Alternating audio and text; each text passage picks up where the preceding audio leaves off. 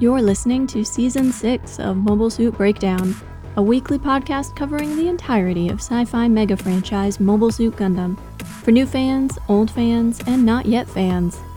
We analyze all 42 years of Gundam, episode by episode and movie by movie, researching its influences, examining its themes, and discussing how each piece of the Gundam canon fits within the changing context in Japan and the world, from 1979 to today.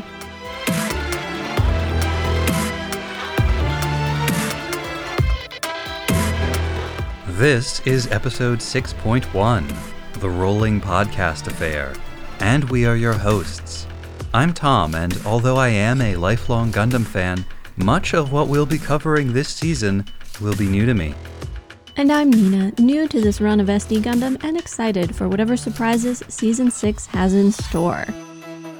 Mobile Suit Breakdown is made possible by the support of 604 patrons and subscribers. Thank you all, and special thanks to our newest supporters, Yaji Black, Phobos2390, John T., Anthony R., Josh M., and Curtis H. This podcast would not be possible without you. And a very special thank you to Zach N. for sending us 2 books from our wish list.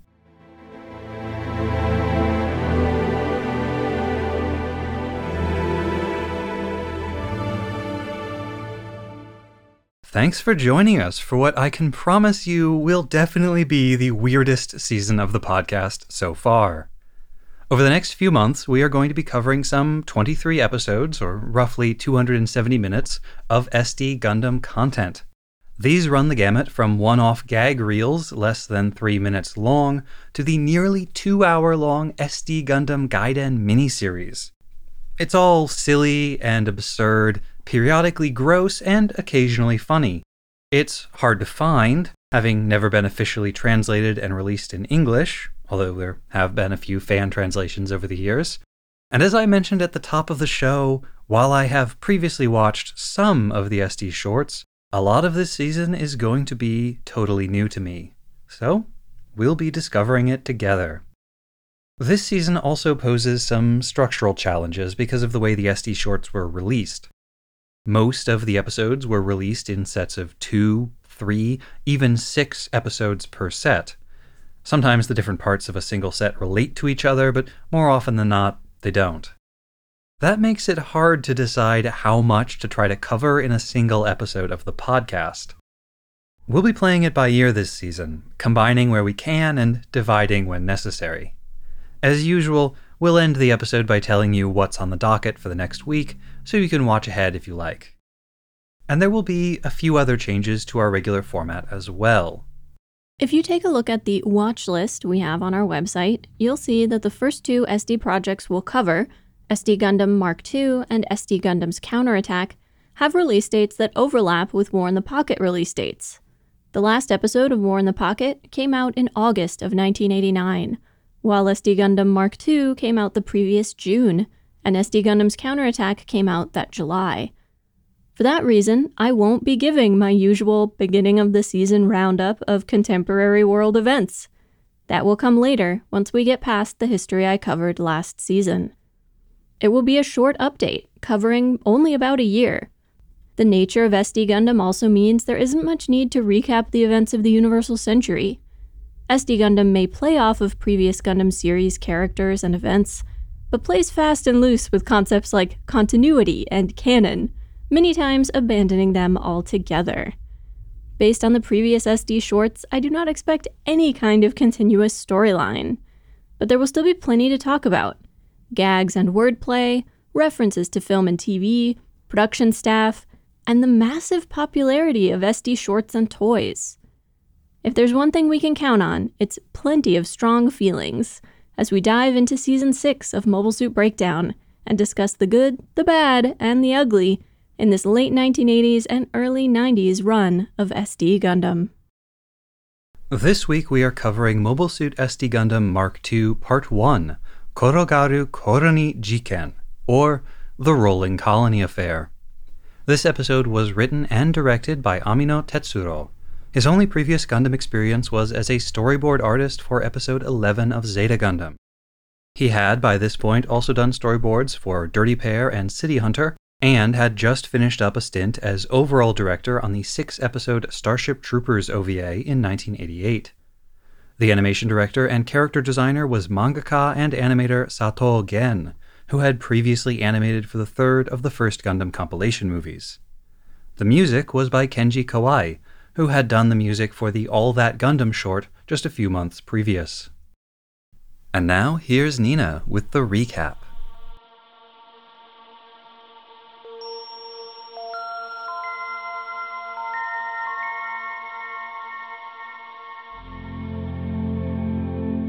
The cartoon opens on a space colony cabaret club, the Shuraku, as masses of Gundam characters and mobile suits stream in to watch the evening's show. Sirocco, unrecognized by the other characters and too poor to afford a ticket, tries to wheedle his way in but doesn't have any luck. Inside, the audience is restive, but before long the show begins, as a line of ghostly beauties, all of them women and girl characters who died in the course of First Gundam, Zeta, Double Zeta, and Char's counterattack, parade onto the stage, singing and dancing.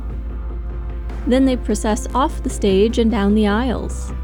The Double Zeta breaks one of the venue's cardinal rules, grabbing hold of Puru when she floats by. In response, the Masala shoots a rocket at the offending mobile suit, propelling it backwards into the wall, where it crashes with a huge explosion. The Gundam, vibrating with energy after Lala kissed it, takes off like a tensed rubber band that's been released, bouncing back and forth between the floor and the ceiling until it punches through the exterior of the colony. Most of the audience are sucked out into space. The Double Zeta and the Masala continue their fight, which takes an odd turn, and the colony begins to spin and move towards Earth. Sirocco, Char, and Amuro fall to Earth just beforehand and manage to catch the colony, but they can only hold it for so long. They are forced to run away as it begins to tumble end over end after them, seemingly chasing them all around the globe, before it crashes into the Statue of Liberty and spins back into space.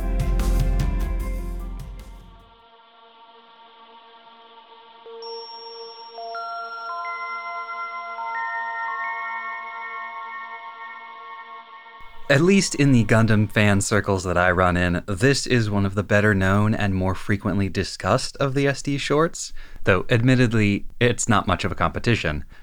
I think the reasons why it's better known and more often watched are probably because it's pretty early in the SD run, and because there's a lot of questionable content in it. Yeah, I'll get into this more when I do the research piece on the director, but one of the things he liked about working on SDs was what he described as the sort of like madcap, reckless, gag after gag after gag nature of it. But in a sense that he thought, and he had the impression audiences found these to be very funny when they came out. And that is, for the most part, not our reaction. Yeah. For all of the off-color jokes, for all of the more questionable decisions that were made, it kind of fails the ultimate litmus test for comedy. It's not particularly funny. There are a couple of good moments. Woody Des remains the funniest thing to come out of SD so far, and is just like, in this episode, it comes really close to the end, after we've sort of been tortured with all of these, like, let's call them jokes, let's be generous. And then we get this cutaway to Woody, and it's revealed that the whole thing is being broadcast to a kind of like game show with a bunch of the other characters, and Woody is the host, and it's great. It's a huge relief moment. Oh, yes. Despite all of that, still, he's Woody. Not to mention the shock of hearing him have a line that isn't simply Woody Des. But delivered in that same kind of like slow, almost monotone voice. That's a truly great moment. The best one in this episode. Yeah, the first half or so of this one is pretty gross. I don't know much about Japanese strip clubs beyond how they're portrayed in some episodes of the show Midnight Diner. But this venue is much more of a theater or cabaret than a strip club. There's no tables, no beverage service. I looked into the kanji for shuraku. It doesn't seem to be a word on its own, but shu can mean grace, charm, refinement, elegance, and that raku can mean music, comfort, ease, relaxation. It's a good name for a venue, refinement and relaxation. There was a magazine in the 80s, like a glossy photo magazine with lots of pictures of beautiful women in various states of undress, looking sensuously at the camera, called Shagaku. And it uses, for gaku, it uses the kanji that's raku in shuraku. I think that might be the reference they're making there. And then out of curiosity, there's the display outside with headshots and some text, and I translated what bits of text I could. First, there's golka, which means extravagant, lavish, opulent, luxurious, gorgeous.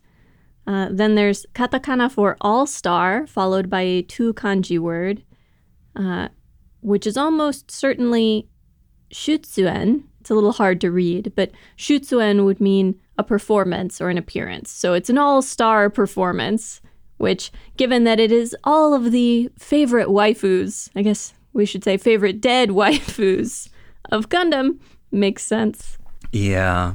Then there is kenran, which means gorgeous, brilliant, dazzling, flowery, etc. I actually found the fact that all the dancing girls were ghosts to be one of the few funny parts of all of this. Mm-hmm.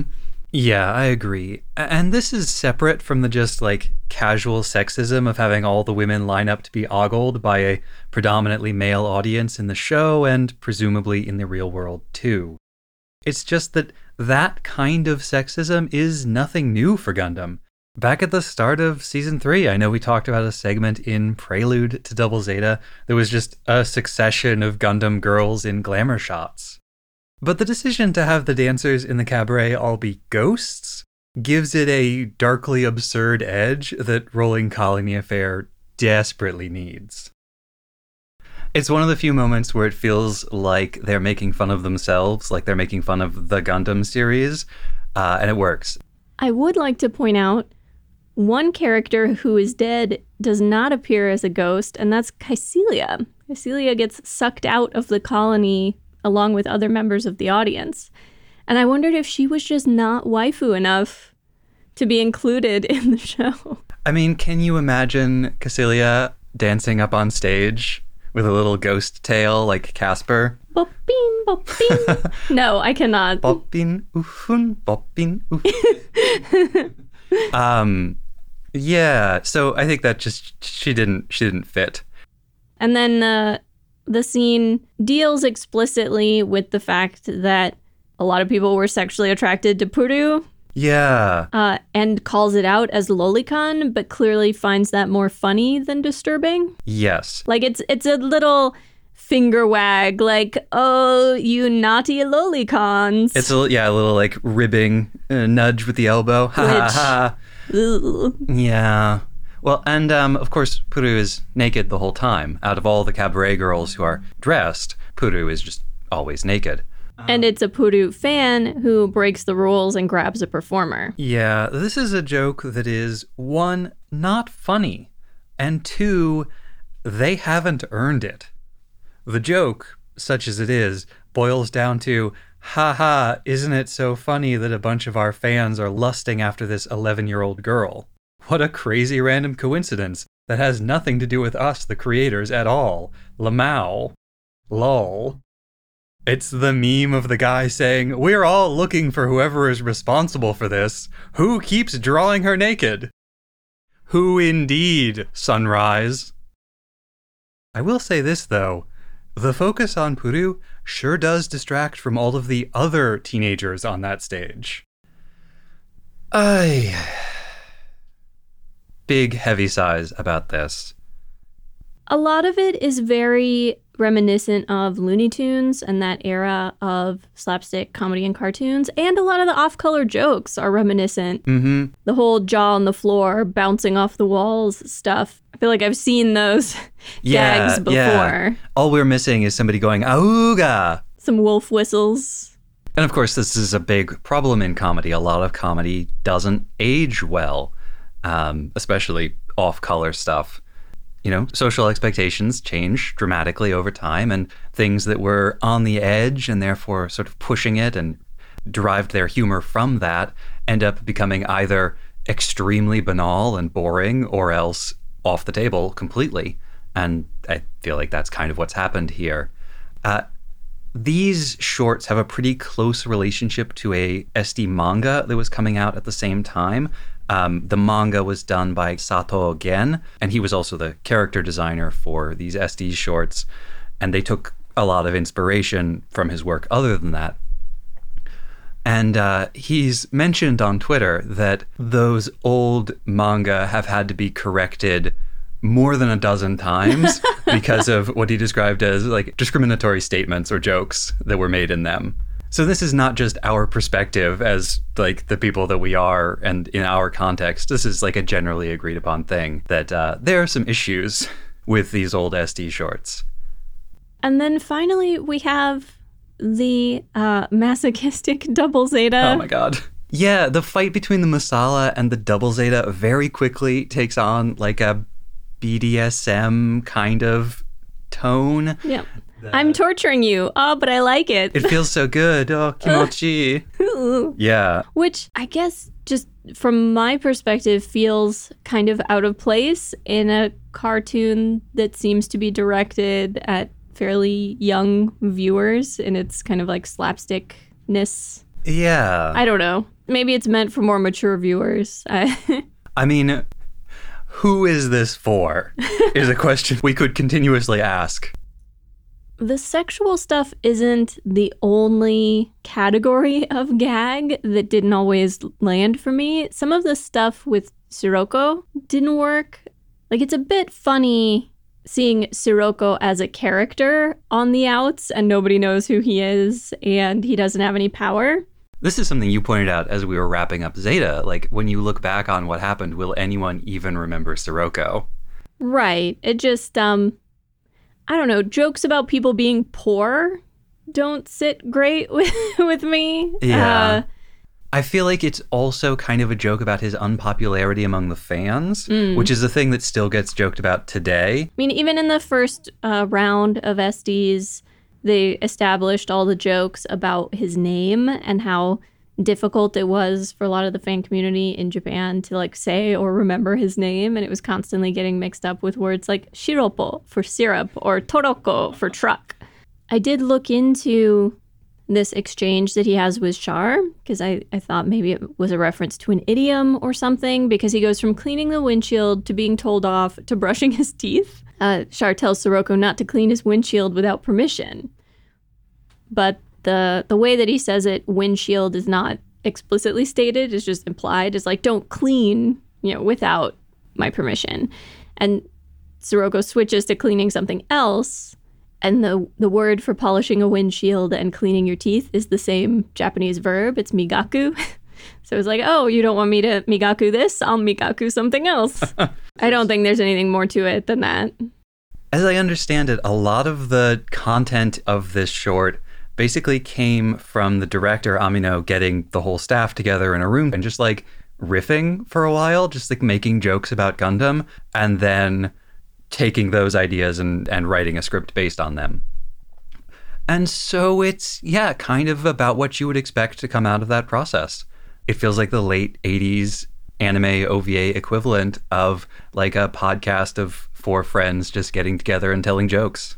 In that same interview that you got that from, he also mentions that most of the jokes in SD Gundam are incomprehensible. They're silly or weird, and they're not necessarily thought through. It's just like, oh, we thought this would be funny.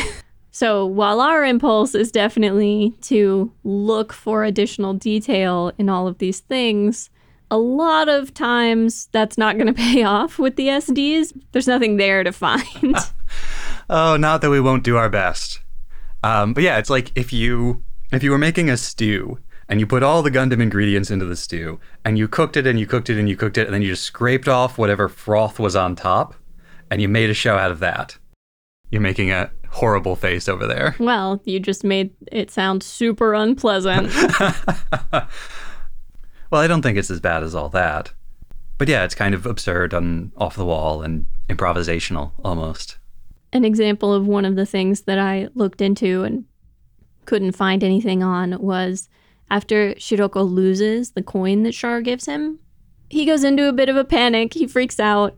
And at one point during his freak out, he appears to be bathing inside of his crate. And in English, to take a bath on something can be a euphemism for losing a lot of money. And I wondered if maybe there was something like that or a Japanese idiom to do with bathing that would be appropriate. I found two, neither of them work in this context. Apparently, a crow's bath refers to an excessively short shower or bath. It's like, oh, you were not in there long enough. You took a crow's bath. And then the other, bathing in lukewarm water, supposedly means like someone who stays in a bath until the water is no longer hot. Someone spoiled and idle and indulged and complacent. But the only references to that idiom that I found anywhere were in articles about this Japanese streetwear company, a bathing ape. And that still doesn't quite fit. So I looked into this from a kind of a different angle. And when Sirocco loses the coin, he goes goblin mode, right? He like screams and he grows some fangs and he gets all monstrous looking. It feels like spirit possession. There is a kami of poverty, Binbogami. And Binbogami, when it inhabits your home, causes you to suffer all kinds of misfortune, including financial misfortune. And in Shinto, when you've been cursed or possessed, it's part of the sort of normal practice to engage in ritual cleansing as a way of exorcising yourself. So in the show, Sirocco loses the money, seems to be possessed by some kind of spirit, takes a bath, and then like banishes the demon from his body. So I think that's what he's doing there. I think this is also why he has the character B on his little truck box thing that he's riding around in. Because I think it's B for Bishonen, which is what he is, a beautiful man. B for Bean, which is a bottle, like the syrup that he's always selling. And then Bean, like Beanbo, impoverished, destitute. And sort of hammering that poverty home with the fact that he doesn't have a ship. He's getting around in a discarded, like, fruit crate. Which feels like the spaceship equivalent of wearing like a water barrel as clothing, which again is a very like Looney Tunes way of showing this character is poor. Going back to that question of who is this for, I feel like it's for people who by this point were adults, but as children had watched those old Looney Tunes, Hanna-Barbera style cartoons. So it's evoking that nostalgia, but also for an adult audience. Because again, these videotapes are expensive. And I don't know how much play those old cartoons were getting in Japan at this point. Probably not nearly as much, if any. This one also has a lot of film references, and quite a few of the films that it's referencing were not particularly recent when this cartoon was made. The new Gundam, with its funnels wrapped around it like a cape, we thought was probably a Zorro reference. Especially with that music sting that plays when it appears. The it's trumpets. Like the stock music for when a Mexican or Latin American mysterious hero character appears suddenly. And the first Zorro film dates from 1920, The Mask of Zorro with Douglas Fairbanks. And there have been 40 movies and 10 TV series of Zorro in the intervening years. And some of those like post-date this, but a lot of them predate it, and a lot of them would have been shown in Japan. I wish I knew if the voice and the acting referred to a specific role, either this voice actor's or someone else's, but I couldn't find anything definitive. This particular voice actor, Ebara Masashi, also voiced characters like Captain Hook and Robin Hood for Disney animated features, a character from Thunderbirds Are Go, numerous characters in G.I. Joe and the Transformers. But he does such a very specific voice for the new Gundam. It's not just a specific voice, but there's like a weird speech pattern. There's a lot of English in it.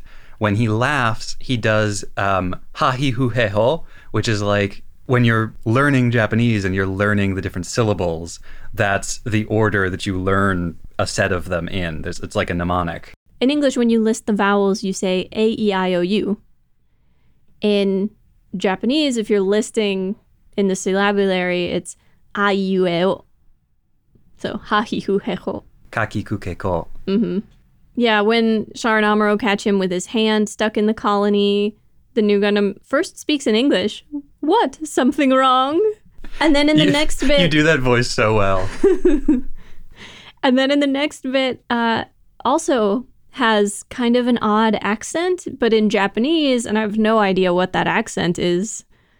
I don't know if it's just a funny voice or if it's a reference to a particular place or kind of character. With that very specific cape thing he does, with it wrapped around his face, with his like chin in his elbow, basically, and then flourishing it open, it feels like it has to be Zoro or to something else that was also referencing Zoro. But the voices could be something else entirely, even. And then towards the very end, we have the spinning colony, which turns into a bone that then falls to Earth, and Neanderthal versions of Sirocco, Char, and Amuro fight over it, which is very 2001 A Space Odyssey. Although the way they fight feels like a Three Stooges thing. And then the very ending shot with the Statue of Liberty half buried in the beach is Planet of the Apes. Both of those movies came out in 1968.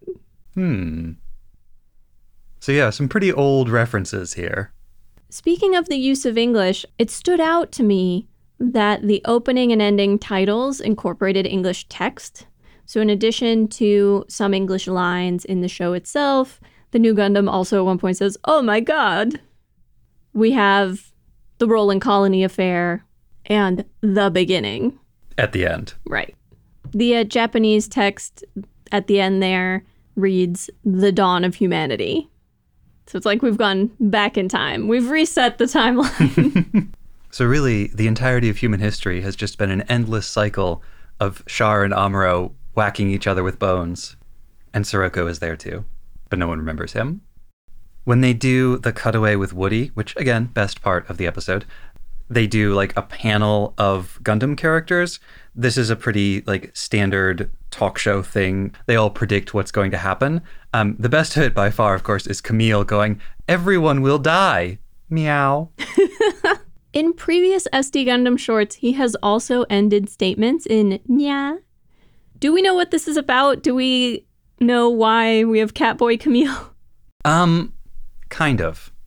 So this goes back again to Sato again, who was the character designer for these characters. He gets asked this question a lot, it turns out, so much so that when he responds on Twitter, he now just copies and pastes his answer.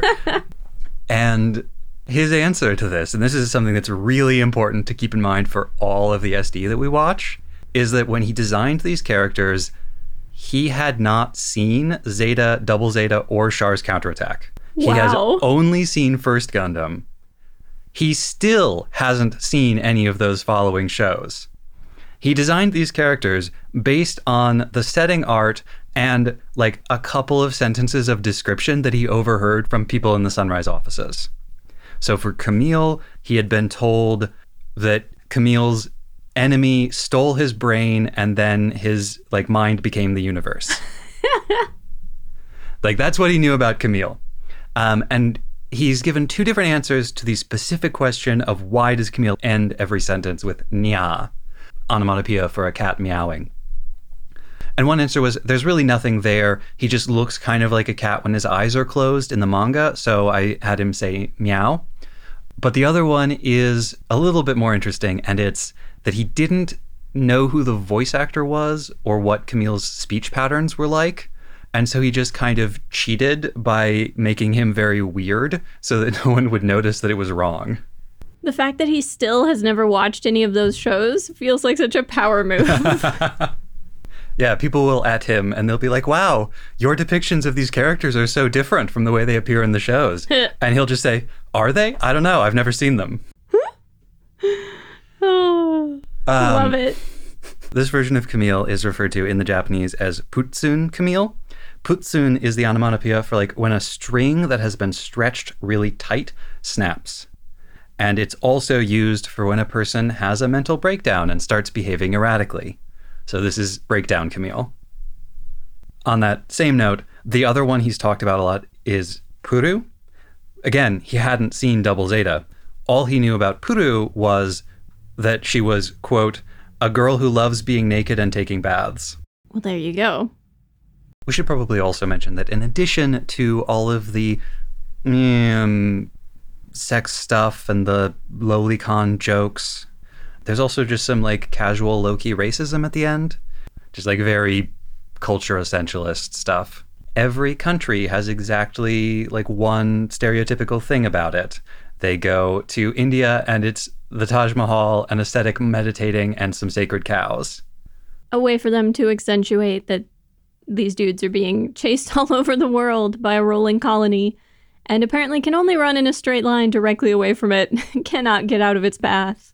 And they do eventually destroy New York. Well, a little bit. Because you gotta destroy New York. I did enjoy that when the colony tumbles into the ocean off the coast of Japan, I'm pretty sure it's meant to be Tokyo Harbor that they tip into when there's the mountain in the background. That's probably Mount Fuji. A Gog, like, bursts out of the water. I think it's a Zaku Mariner type. What? How dare you? Yeah, the being chased all over the world portion of the show has more of that mobile suit style fan service that we have commented on for previous SDs. It's not as prominent in this one. There's some in the intro part when everybody's showing up at the club. Then these scenes of various cities all have mobile suits incorporated into them. There's a mobile suit climbing the Eiffel Tower. There's a, I'm not even going to attempt to guess what mobile suit, but it's a vaguely gun tank shaped one next to the pyramid. Ah, that would be the Zaku tank. All right. Well, the Zaku tank is vaguely Sphinx-like in its shape, and I assume that's why they put it there. So they incorporate all of these different fan service-y, only the hardcore fans will recognize these mobile suits moments into these city-by-city scenes. Yeah. In the opening shot, when they do a pan across space to get us to Shiraku, there are a bunch of ships and stuff in the background, drawn small so that only the hardest core and keenest eyed would spot them. And a bunch of them do not belong in space. I think most of them do not belong in space. There's a Medea, there's a Mad Angler submarine, there's a Gunperry, there's a Gao.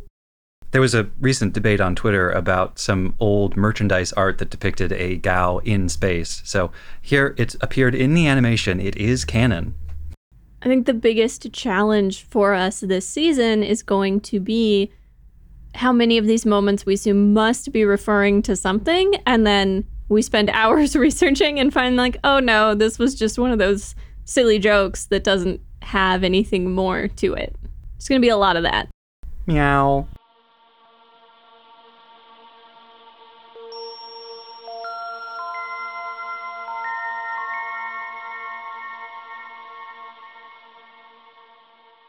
And now Nina's research on Amino Tetsuro, the director for this short. Amino Tetsuro has had a busy career in anime, but there's not much information online about his personal life. Born in 1955 in Chiba Prefecture, he went on to attend high school in Tokyo. He worked for a couple of years before attending a vocational film school and entering the anime industry as a production assistant, possibly on Space Runaway Ideon. In the intervening years, he's had a number of different roles on anime productions, but has mostly worked as a storyboard artist and director. In the 80s and 90s, he was working at Studio Pierrot, Nippon Sunrise, and Ashi Productions. I won't list all of his early credits, but he did work on Zeta Gundam as a storyboard artist, as Tom mentioned, and direct an episode of Dirty Pair and several episodes of Urusei Yatsura. The most insight we find about him comes from a 2007 interview for Sunrise's SD Gundam webpage. The usual caveats about my Japanese language reading comprehension apply. Since Amino would go on to direct a lot more SD Gundam, Marks 3 through 5, SD Gundam's Counterattack, SD Gundam Festival, SD Gundam Legend, the interview really looks at SD Gundam as a whole. And not only did he direct all of those, he also wrote the scripts. Asked how he decided on the stories for the various SD projects, Amino explains that before scripting, they would have a team meeting where everyone could brainstorm jokes and gags to be incorporated into the story. He contends that prior to SD Gundam, Sunrise didn't do many gag-heavy anime, but it's a format he really enjoys and feels has a lot of personality. In fact, asked about which SD Gundam projects made the strongest impression on him, he mentions the role in Colony Affair first, particularly for its madcap pace and constant jokes. For Amino, making people laugh was one of the best parts of working on SD. He describes the SDs generally as chock full of incomprehensible gags, that this is part of the character of the series. Plus, it was a, quote, broad-minded time, when they were given free rein by the studio to move decisively on their ideas, even the strange or seemingly off-track ones. In addition to their silliness, Amino really enjoyed the SD's voice acting and music. Asked about various production side difficulties, it seems that the schedules were quite grueling and frequently overlapped with each other or with other projects Amino was working on. The productions he calls out as memorably difficult are ones we haven't gotten to yet, so I will need to remember to revisit this later. I especially liked his answer when asked about the difficulty of animating chibi characters, specifically the two-head tall ones. Since Amino went in already familiar with this style of character, he didn't feel any particular sense of unease about it. He points out that character builds in most anime and manga don't conform with actual human proportions, so making those adjustments was natural enough. To his mind, the most difficult aspect in designing and animating SD characters isn't their proportions per se, it's that they all have the same proportions. In most series, you wouldn't draw a young girl and a burly sumo wrestler with the same size bodies and same size faces. It's an offhand comment, but he also mentions the influence of Takamatsu Shinji, and that SD Gundam's team experimented with limited animation techniques. For a little bit of context, Takamatsu Shinji is an animator and animation director who has done a lot of work on Gundam up to this point, and going forward is going to be in charge of about half of the SD Gundam from this era. The half that Amino is not in charge of. In terms of final thoughts, Amino comments that although the SDs tend to get lumped together, SD isn't just one thing. There are the quote-unquote normal Gundam stories, the Kishi installments with their warrior characters, a veritable, as he puts it, variety pack of settings, stories, and characters. Amino is now in his late 60s and seems to still be working, with a director credit on the 2020 anime series Iwa Kakeru Sport Climbing Girls, and a 2020 storyboard artist credit for an episode of the TV series I'm Standing on a Million Lives. His variety pack comment bodes well for us. We should have plenty of new things to talk about every week, and whatever aspects we may dislike in a particular short, they're unlikely to stick around. Fingers crossed.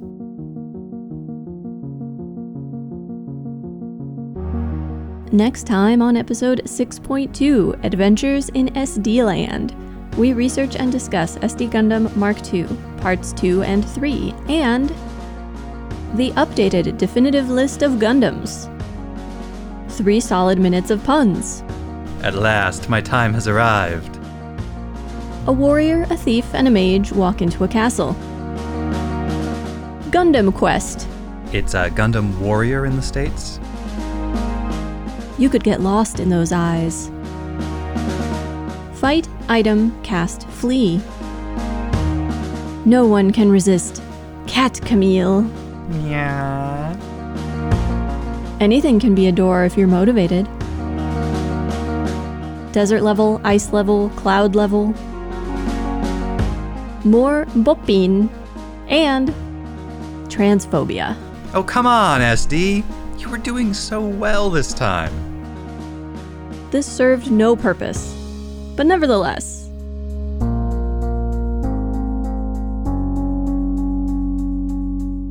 Mobile Suit Breakdown is written, recorded, and produced by us, Tom and Nina, in scenic New York City, within the ancestral and unceded land of the Lenape people, and made possible by listeners like you.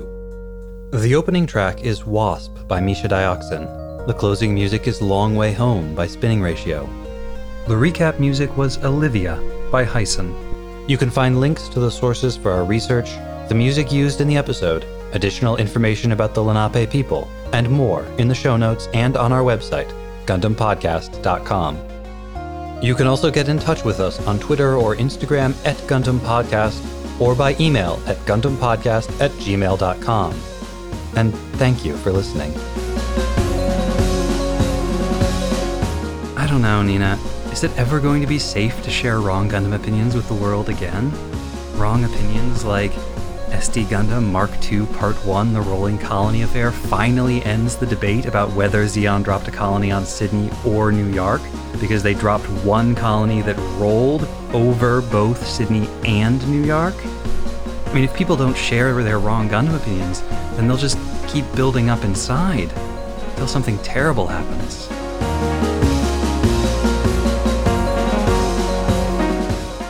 Better me than the internet. I think that sounds good, but... Yeah, all right.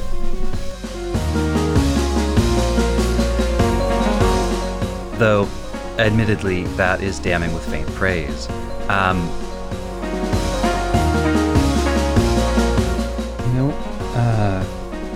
It might be 43 years now. It's March. Yep. March tests.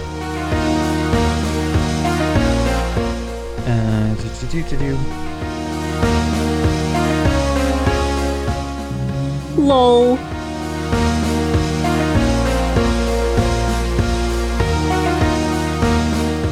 And now.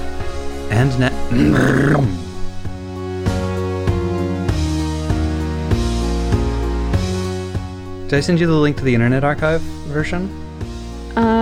Maybe, and then I forgot about it, possibly. What do you call an accumulation of wrong opinions? I don't know what. A podcast.